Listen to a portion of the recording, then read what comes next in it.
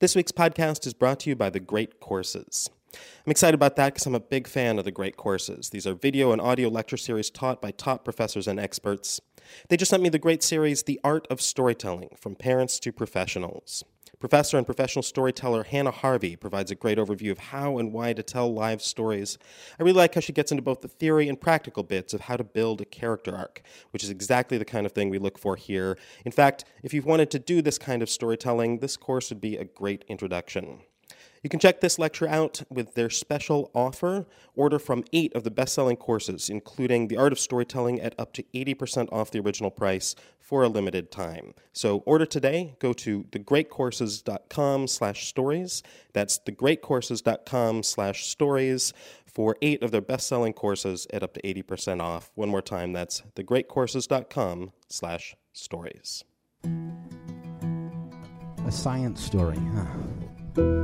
These NYU scientists, I felt right. But I was so And I just happy. thought, well, I had figured it out. It was that golden moment. Because science was on my side.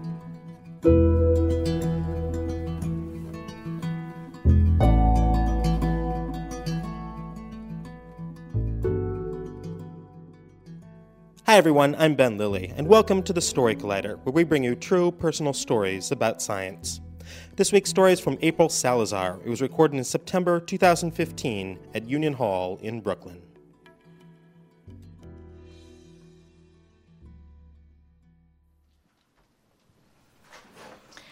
My husband and I were at the second trimester anatomy ultrasound, and I was squeezing his hand.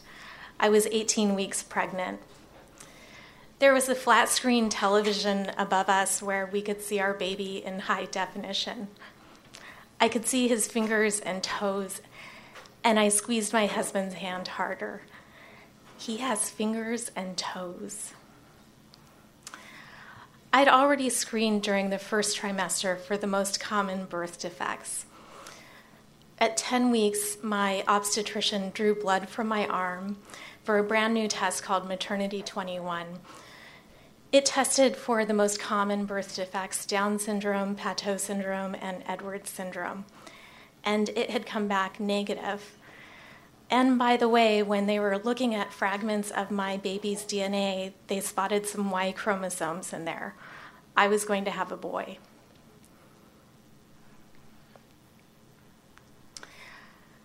It had taken a long time to conceive. It had taken a year and a half and an additional 8 fertility treatments after that.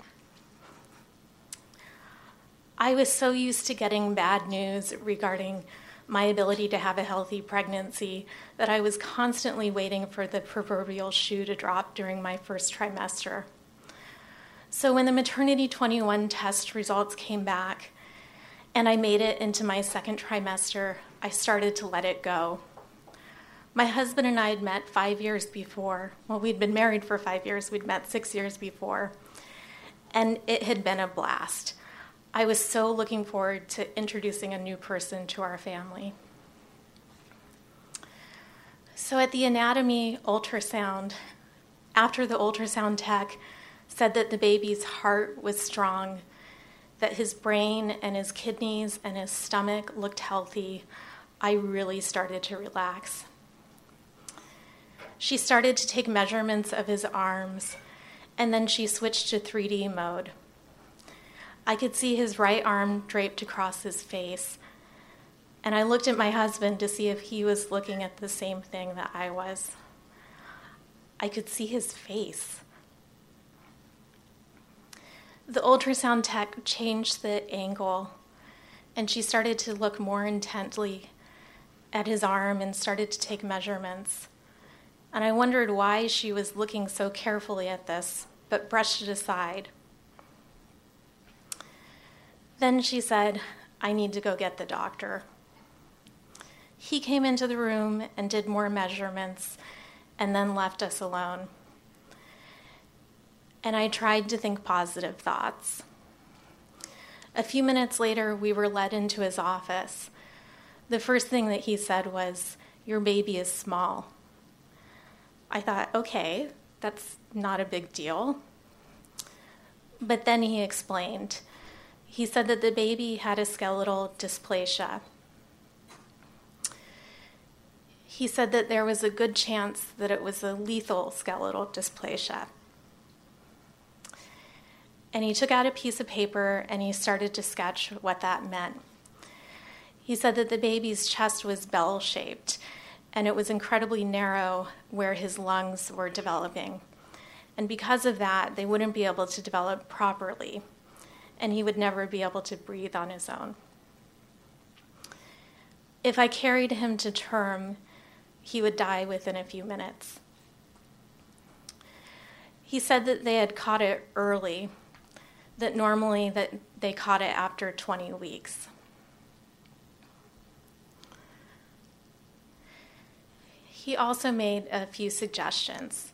He said that I needed to come back in 2 weeks so that they could do another ultrasound to measure the baby's growth and to confirm the diagnosis. He said that I should do an amniocentesis immediately so that they could test the baby's DNA to try to get a definitive diagnosis. And he suggested that I visit a pediatric cardiologist to see how the baby's heart was developing in the narrow chest cavity. I was really confused, and it took a few rounds before I really understood what he was saying. But what he was saying was that the baby had dwarfism. What they were trying to determine was whether it was a lethal form or not. On the subway ride home, I turned to my husband and I said, I can't give birth to a baby just to watch him die.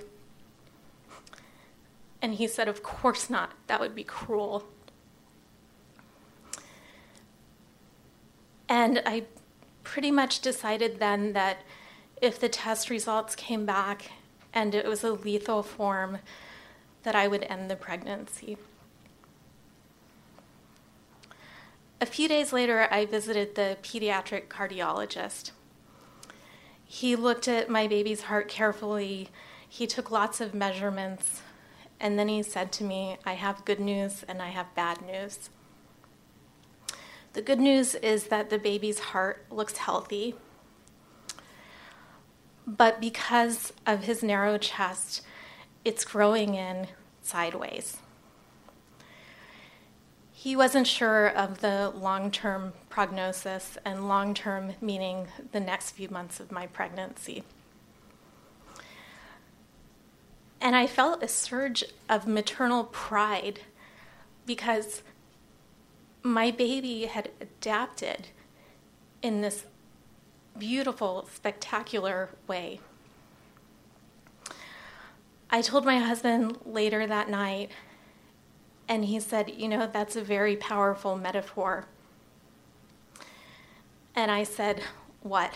That the heart can adapt? And he said, yes. And that's not what I wanted to hear. I didn't want to hear that the heart can adapt. I wanted to hear that everything was going to be fine. I still had another week and a half until the second anatomy scan. I would be meeting again with a maternal fetal medicine specialist. During that time, I would stand at my kitchen sink and I would say over and over again to myself, please let it just be dwarfism. Please let it just be dwarfism. Also during that time, I pulled up the New York Times website and I saw that the House had passed a 20-week abortion ban.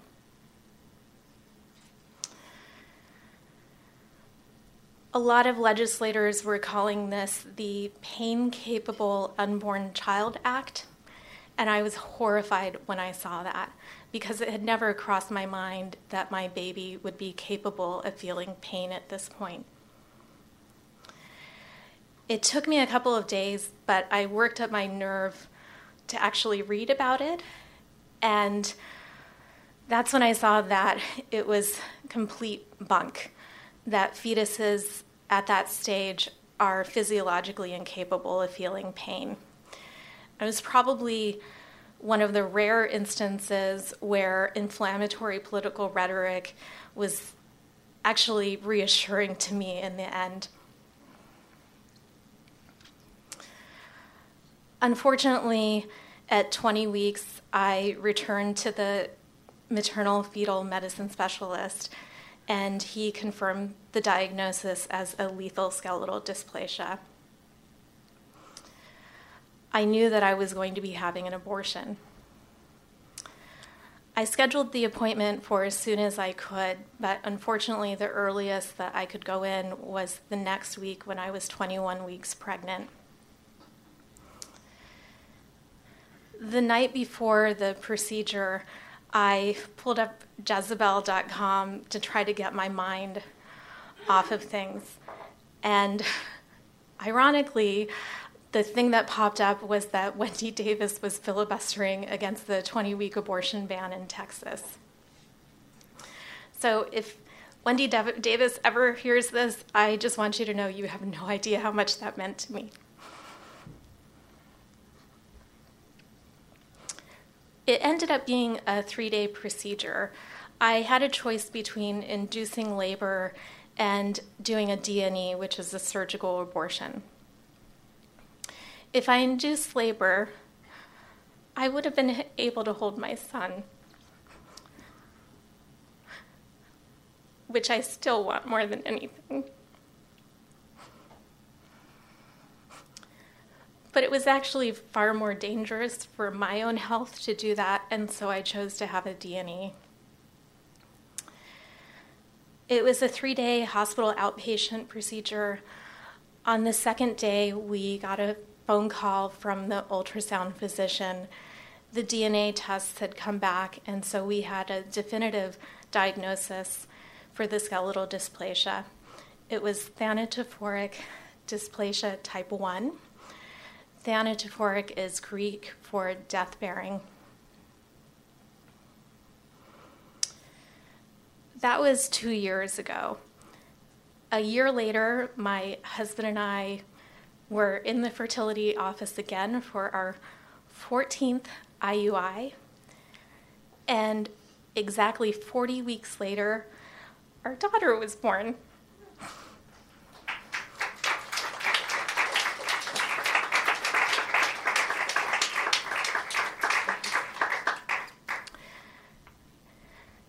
In the 2 years since I ended my pregnancy, I've met a lot of women who have gone through the same thing, and I've been very committed to talking about my experience because I really don't want another woman who is dealing with what is probably the worst thing in her life to have to face any obstacles.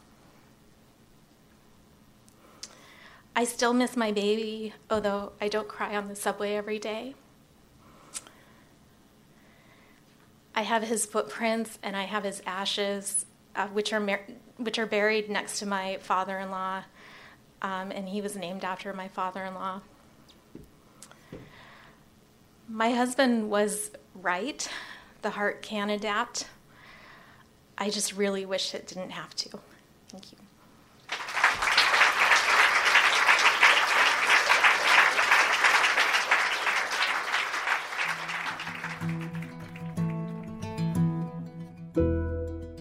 That was April Salazar. April is a writer and storyteller. She's written for the New York Times and has shared stories on the Moth podcast and NPR's Latino USA. In her spare time, she works in technology at an educational nonprofit. The Story Collider is produced by me, Brian Weck, Darren Barker, Ari Daniel, Christine Gentry, Skylar Bear, and Liz Neely. The podcast is produced by Rose Eveleth. Additional help from Brooke Williams, Lena Groger, and Justin D'Ambrosio. The theme music is by Ghost. Special thanks to Union Hall for hosting the show, and to Fall for lasting a while before winter gets here. Thanks for listening.